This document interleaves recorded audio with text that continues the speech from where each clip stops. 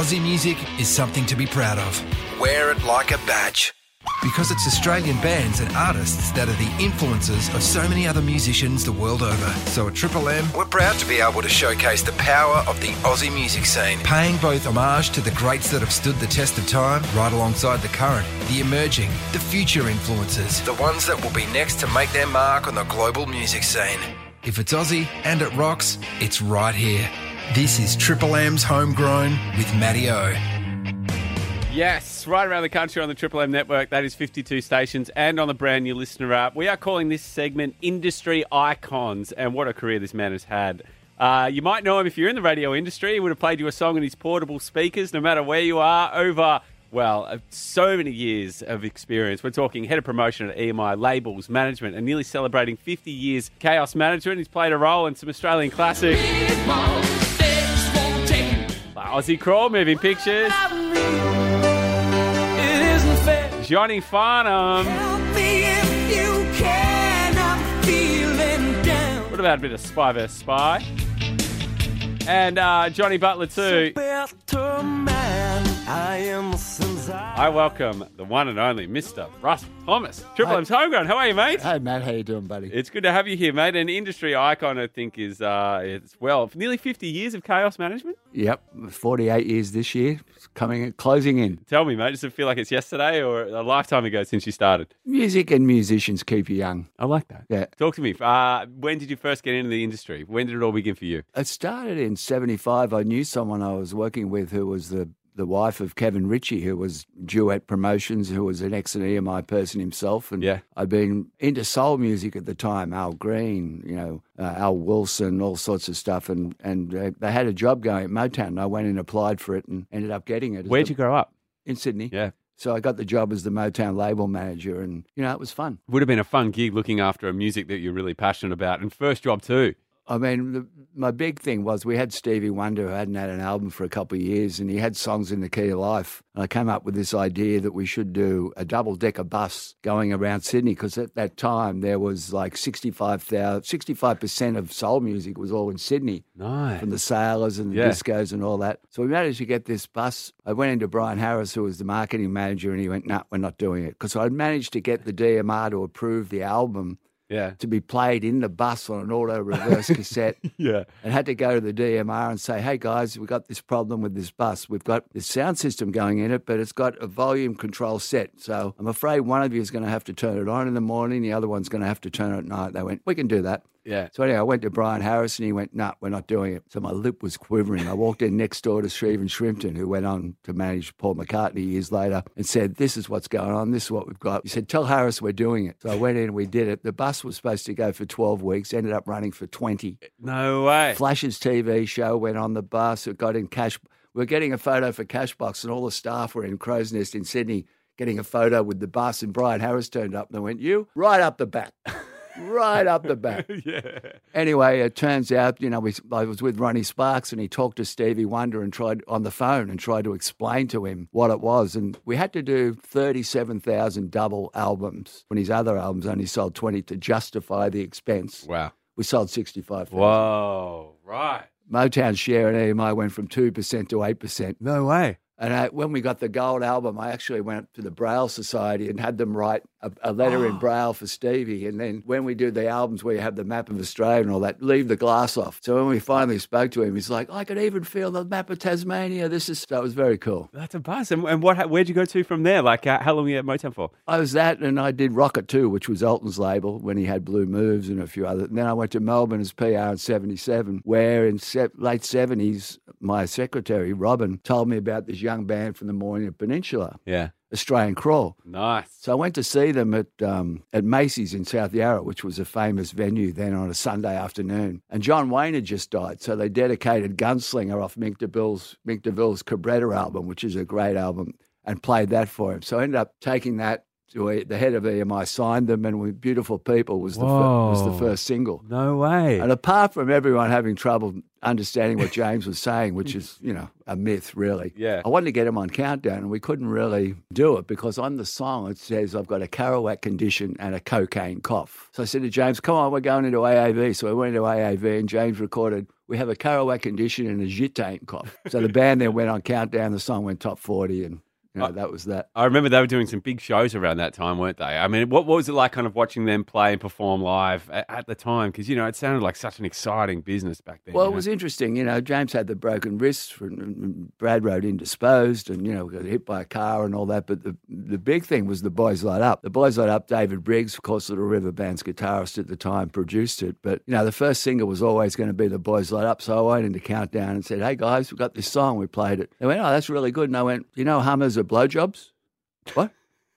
Yeah, it's a blowjob. Oh, we can't play that. Okay, see ya. I went back into Wheatley's office and said, I've had a great day, Wheat. What have you done? I said, I just got the Crawl band on Countdown. Said, you effing what? I went, mate, these guys are like potential Olympic swimmers. They're so clean. They need to be dirtied up. You watch. Anyway, the album sold quarter of a million copies. Oh, my God, man. What a story. And I mean, it would have been really exciting too. Like Australian Crawl, they were just coming up. Glenn Wheatley was young and upcoming too. All these industry heavyweights now were all just starting at the same time. What was it like kind of mingling with everyone when they're all coming up? Well, the thing with the Crawl, you just watch them explode from there. I mean, we sold a quarter of a million copies. They were selling out everything. And Wheatley's office had a finance guy, Ian Smith at the time, who's now dead, God rest his soul. He was the band's on-the-road manager. So, we'd give the band money for whatever they wanted, right? And on the thing, he'd go, okay, and the finance guy comes in and, what's this Coke and what's this speed? And Smithy went, you're the finance guy, you work it out. And so what was it like at that time for you professionally? You're having a lot of success with all these different artists. When did kind of the idea to start your own Chaos? Straight after that, the Crawl and Beautiful People was John Farnham. Now, Wheatley, when I started with Wheatley in 1980, I left EMI and we had, John was there and the Crawl was managed there. I took the Crawl to them to manage. John had all these gigs from the old days, which was $1,000 gig with 2 airfares and pick up the local band to do his cabaret set. So I was a tour manager, rolling joints in the back of the car, who cares, And we'd go to these venues like Shell Harbour Workers or wherever, and we'd, John would have to rehearse the 3-fingered piano player and the 4-fingered guitar player and do this 1-hour show, but John and I'd sit in a hotel room. This was our thing. We'd stand about 10 foot apart with a box of matches and look each other in the eye and just try and catch the matches without watching them. This was our thing to kill the time on the road. Yeah, right. But later that year, of course, John, we did the album with Uncovered with Graham, 7 Graham Goebel songs, which he produced, and he did that cover version of Help. So the end of 1980 was the Command performance, and I was with John when he did it in front of the Queen and all that, which was special. I've actually got a photo of my Insta of me, John and Jill. I've got a red wine and a cigarette in my hand. John and Jackie Weaver. This is 43 years ago. And her guy then was Phil Davis, who was the EP of Willesee. Whoa. So, yeah, that was an interesting time. I saw John quite a few times after that, and we always laughed about it, Yeah, and then what was next after your career after that? Well, then we had, Wheatley also had moving pictures. And, Rick Sutton became a very good friend of mine and still is. And Wheatley wanted to go out with What About Me straight away. And I went, mate, the song's a hit, but we got to establish the band first. You can't go out with a big ballad. We got nowhere to go. So we made him go out with Busting Loose first, which was, love Charles Fisher, but it was a terrible drum sound. You should know that. Yeah. Hated it. Anyway, the song got played everywhere and it built that. So when we came out with What About Me, the moving pictures version, not right. Shannon, no. When we came out with that, of course, it went number one. And Charles Fisher said, if it goes number one, what do you want? I said, I want a case of Jack Daniels. So I gave 5 of them to the PR guys who worked for me and I took the other 7.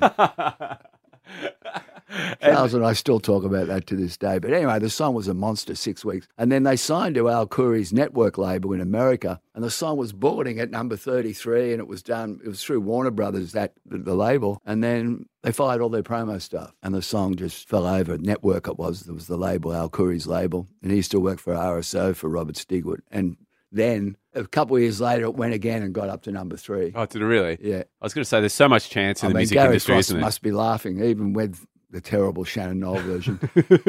So what was the industry like at that time for you? Like, you know, 5-6 nights a week? The 80s, creatives ran it, not accountants, right? If you had a good idea and someone thought it was a good idea, you thought you could do the numbers and it was going to justify the expense, I mean, that's what you did. The interesting case, then married, I went on my honeymoon. I stayed at Rod Smallwood's house in and out of America. Rod manages Iron Maiden. I'm godfather of his daughter. We're best friends. No way. And then Peter Dawkins, unbeknownst to me, was going around the country saying that I was fired when I got back. So first day back from the job, from my honeymoon, he goes, they sit me down in my office with him and Nick Hampton, and I said, don't you open your mouth, you know fuck all. Yeah. And I said to Dawkins, well, Judas, you can have your car and your 30 pieces of silver tomorrow. I'm going to go and get a taxi license. And first thing you know, the Australian Crawl came on board, Mondo Rock came on board, and, you know, I was working, doing a couple of nights a week in a cab, and that was the start of it, 85. Wow, really? So it was literally back to the bones. And so explain like your week kind of schedule back then, like how that looked kind of day to day? You just,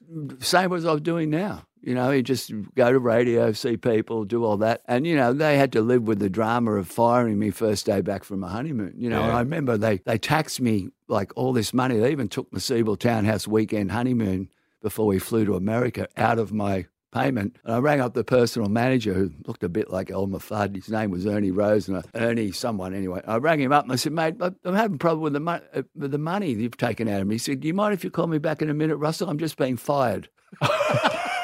Across the board. Very funny. But then later that year, I had enough points, we went back to America again. And then we met Gary Morris and his wife Amanda in America. We got friendly and hung out, and Gary, of course, had the Spies, and he had a Midnight Oil, of course. And we got back, I went and saw him in his office. He went, you know what, you should plug Spy vs. Spies album for me, Harry's Reasons. I went, oh, yeah. He went, here. He threw me the keys to a 64 Dodge. He said, this is yours. Just give me receipts, and you don't get any money, you got the car. No way. So I put dodgy plates on it. It was a 64 classic Dodge and drove that for about 5 or 6 years. And then I ended up managing the Spies. Yeah. And the funny thing was they lived in Glebe, and 301 was 2 or 3 k's away in Castlereagh Street. Of course. 301 was $3,000 a day in the studio then. It became cheaper for us to fly to London and do 6 weeks at the Manor in Oxford. No way. Than it was, and mix it, it was to go to 3 k's up the road. So we did that. No way. That's amazing. We were in the Manor for 6 weeks. My wife and I also had the head of internationals pad in Marble Arch where we could stay weekends, and it was all going great. Craig Leon was the producer who'd done Talking Heads and done Blondie and all that. He lived down the road. He wouldn't work weekends. So here we are in this place. There was 3 spies, me and my wife and my daughter, who was 2 at the time. Whoa. We had 8 staff. No way. Yeah. Really? And you could make a phone call and the driver would turn up with whatever you wanted at the door and you'd pay some money. And we would sit out every night drinking Holston pills while the wasps tried to get into the beer. What a story, It ended badly because in the last week we were there, when we were starting the mixing, Branson a beautiful, hottest summer in 100 years, big swimming pool. It was just a beautiful place. He had 2 Irish wolfhounds, both neutered, and they got into a fight. And Craig made the mistake of trying to break them up, and Willie ravaged his leg like a shark. There was a 50-cent hole on the inside of his calf and a 20-cent on the other side. So we went to the John Radcliffe Hospital, and they said it's the worst dog bite we've seen. And Craig had to have his leg elevated and all that, so we wouldn't, and we tried to. He couldn't be at the mix of the album, and it was done at the Townhouse. Oh. And where it was getting mixed to the Townhouse, and I said, come on, we'll get the albums and we'll split. We'll get the master and get the hell out of here because we're going to sue them. Right? So I paid this Simpkins lawyer £1,000 to start the process. The next day, a kid had his face ripped off by a Rottweiler and got 600 quid. I went, forget it. Don't worry about it. Let's cancel it. If it was America, it would have been 6 million. Oh. But the UK have no liability payouts that are worthy of the what happened. Oh my God! But yeah, so that was Trash the Planet, and we had hard times, so that was the Spies story. But yeah, the Dodge, the Manor, it was fun. And then when we signed the deal with Warner's, it was a 3-year deal, it was a license deal. For those that don't know, you own the masters, and you give it to them for 7 or 10 years or whatever, and they revert, and the advance is recuperable but not recoverable. When we signed the deal, the finance guy went, we'll probably never pull it out of the drawer. And I turned to the band and said, I wish he hadn't said that. Sure enough, album 2 was going to be late. Yeah. A couple of weeks, they went, "Oh, you're in breach," and then the band broke up. Really? Yeah, that was that. Man, You know, the only thing wrong with bands, mate, is they're full of musicians. Exactly, mate. You got to look out for them. I did that in a class at Wollongong one day when I was teaching, and 3 kids laughed. I said, "You 3 have a chance. The rest of you might as well go home." What? I mean, it's weird, isn't it? Like, you look back on the way that you know, in the glory days of music, I find, and you know, like you said, you're a very personable person. Like, everybody knows you. You've got so much energy. And the way you approach songs and getting people to listen to songs, I feel like that method really isn't around anymore. That's why I feel like you're a dime a dozen. Like, people will email a song and be like, "Oh, I hope they've seen it." And no follow-up, no phone call. Talk to me, like, what advice do you have for people in the industry now who are looking to just kind of put their foot through the door and you know? Find your way to get in the door. Do not send an email when they don't know you. It's spam. The days of music directors having assistants are over. They're multitasking their job. They've got things to do. They're probably getting more emails a day in their inbox about their job than they are getting stuff from you or whoever. Yeah. I've had young guys working for me, and I said, "You get him on the phone?" "No, I sent him an email." I went, that's not how you do it. Yeah. I mean, you got to whites of their eyes, have a meeting, do whatever it takes. "Mate, can I meet you for a coffee?" Do a non-call. Put your face to the name. I do that with artists, which leads to, you know, I guess John Butler was the start of all that. In the late 90s, Sebastian Chase and MGM said, "Mate, we're going to start a new way." In the 90s, if you had a song and you weren't with a major, you couldn't get played on the radio because you couldn't buy it in store. People that don't know, this is when they actually had CDs in a record store. So what Sab said is, "I'm going to get you to plug the records. I'm going to be a distributor who takes 25%. The artists will take 75%. And they will create their own marketing division of themselves." Nice. We did that with a band out of Perth for Crawl Space and had limited success. And then John Butler came along with Phil Stevens and signed to Sab. And Sab said, "Oh, I'm going to pay you." So he paid me some $3,000, I think it was, to take the record to radio. No bite. This was the 8 minutes version of Better Man, cut in half. Yeah. John had already, you know, done okay. He was getting people at shows. Didn't matter. 6 months later, he won an ARIA for Best Independent Artist. I went again. Sab said, "Go again." Went again. Didn't happen. So why weren't they doing it? Purely because they're independent, and there was just that's how much of a monopoly major labels had on radio at that time. Totally. Yeah. So then that was 9 months. Then there was Big Day Out, and John's album 3 had gone platinum. Yeah, I remember. By that time, and still no play. So Sab said, "Go a third time." And I remember I went into Triple M, who was our main target, of course, and said, "You guys are effed." He goes, "What do you mean?" I said, "You're not playing Coldplay Yellow, which is the best song around at the moment. And until you play that, you got to get to me, which is the second best song around at the moment." So sure enough, Coldplay had come and they played and they had it. And I went, "Hello, I'm here." Yeah. So Ronnie Stanton was one of the first at Nova in Melbourne, and then it all happened and Triple M added it. And then that song that took a year to get played got played for a year. Yeah. And that was the dam buster for independent music. From that point on, more independent music started flowing through. Because, I mean, independent music there's more independent music now than there is. There was a thing in Music Business Week in the UK the other week where there was 98,000 songs released a day, which is now 120,000 songs a day. And of that 98,000, have a guess how much of it was owned by the majors? Oh, have a stab. I would say 3 or 4. 4.1%. Yeah.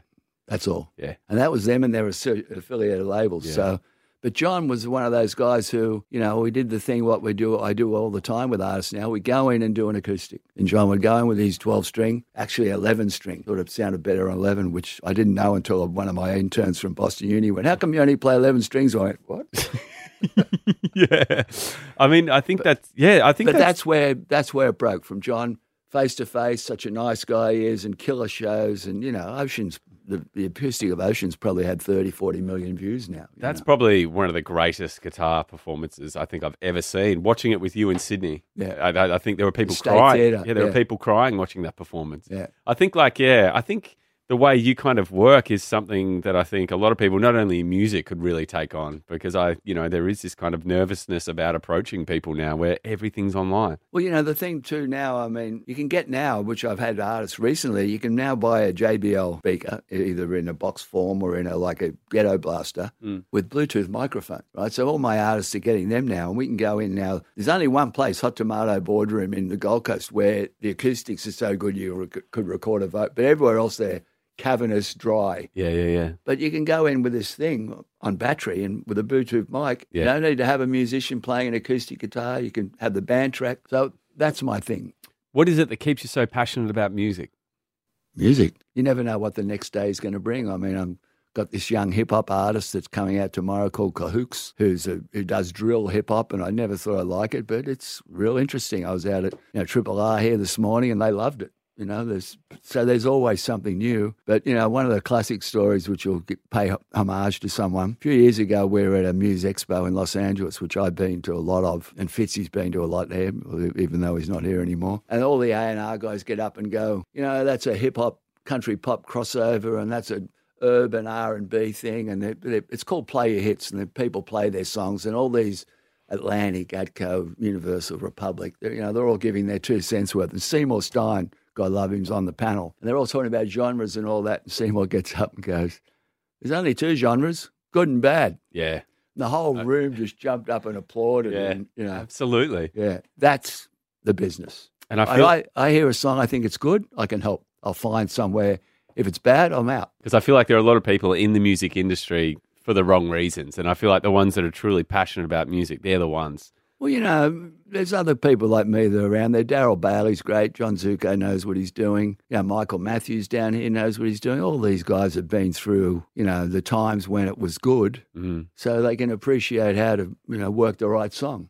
What's been the hardest thing you've had to deal with professionally in your journey? Is it the way kind of music's changed? It's gone from CD, vinyls to Spotify. What's been the most challenging thing you've had to deal with? Well, it's probably the fact that live music's now stronger than ever, and audience has been built up. I mean, Lime Cordiale just played to a full house at O2 in London with 2,500 people, when 7 years ago we were struggling to fill the Lair in the Metro. Yeah. So that's enabled that. Okay, it's probably a downside about the amount of money you make from streaming, 0.004 of a cent. Yeah. But in the old days, you sold an album for 3 or 4 months, you got a few back, and you wouldn't have another source of income for a year. Yeah. Every stream is incremental. They're not coming back. They're building. There's people that are making $20,000 a month without being played on the radio, just from getting on playlists. There was one band that MGM had who made so much money. The most money they made was on their first track, which was 30 seconds of dead air, because people would wait for the song, for the music to start, and that class of Spotify jumped on that. I bet, man. They were getting away with a lot of money. Is there one Australian artist or artist you wish you'd worked with over your career that you might have come close to? But the Oils, undoubtedly. I've worked with them in various capacities, but not plugging them at radio. I've now have, but yeah. Pete and Rob and all that, Jim, I mean, they're legends. Yeah. I saw their 2 shows at the Domain a couple of years ago. They're blistering. Yeah. I remember we were in a new music seminar in New York. I think it was 88 or 89, and the Oils were playing. Shriekback were on first, and they had a bald singer, and Pete's come on stage and gone, well, I suppose you had enough of Chrome Domes tonight. It's really weird, because we'd been at Jan and Trevor Smith's wedding, and Jan was talking about how she felt quite faint at the wedding. It was so hot and all that. And Wayne Young, who had done Fern Gully, that movie, was there, and he helped Robin to sit down or whatever. And Robin's telling this story to Amanda, and I've walked over and gone, hey, Robin, you're in New York. Hey, Robin, remember Wayne Young? And they both looked at each other. I want to play a quick game with you. This is called First, Favourite and Forgettable. Okay. Do you remember your first song you ever pitched to radio, your favourite song you ever pitched to radio, and the most forgettable song you pitched to radio? One that you kind of look back on and go, I can't believe I tried. The first was a girl called Yvonne Fair, was on Motown. She had a song called It Should Have Been Me, and I got her a gold record for that. And I went back to give it to her backstage, and I said, when's your birthday? She said, October. I said, same as I. She said, when is it? 21st. I went, so was I. I said, what year? I said, 1952. I said, so was I. My first ever artist I broke was born on the same day as me. That's awesome. My favourite? Favourite song you've ever pitched, or favourite song you pitched to radio? Probably the one that was the hardest and the most meaningful was Total Control by the Motels. Martha is one of my daughter's godmothers. Took me 6 months to get played and I just loved it. What's the secret to getting a song on radio? Don't give up. Can't give up. If you believe, you've got to believe at every level. Awesome. Is there a forgettable moment that you have along your career, one that you look back on? It doesn't need to be pitching radio. It could be just any moment in your career that you look back on and just like, oh, God, I wish that didn't happen. I probably wished I'd met Mick Jagger. I was a big fan of the Stones, still am. I remember sending Keith Williams to interview him at the George Cinq in Paris, and he had a good time, and Mick's very intellectual, so probably not meeting him. Yeah. But, I've done 2 tours with David Bowie. I did the whole Serious Moonlight with him, and then in 87, I worked for him. Wow. What was that like? Well, it's weird because I got fired. I did the Serious Moonlight, and David was amazing. He would have, before the show, we'd have the hospitality room, which we called the hostility room. Basically, it was key radio, key retail, and no press. They sold papers. So David would come in 5 minutes before I went on stage, and I'd have to remember maybe 30 people's names in the room and introduce him. Nice. And this guy, Dennis O'Regan, took photos of all these, never seen one. Yeah. He took all these photos, and people would then go and sit down and go, I've just met David Bowie. And he could do whatever he likes after the show. Of course.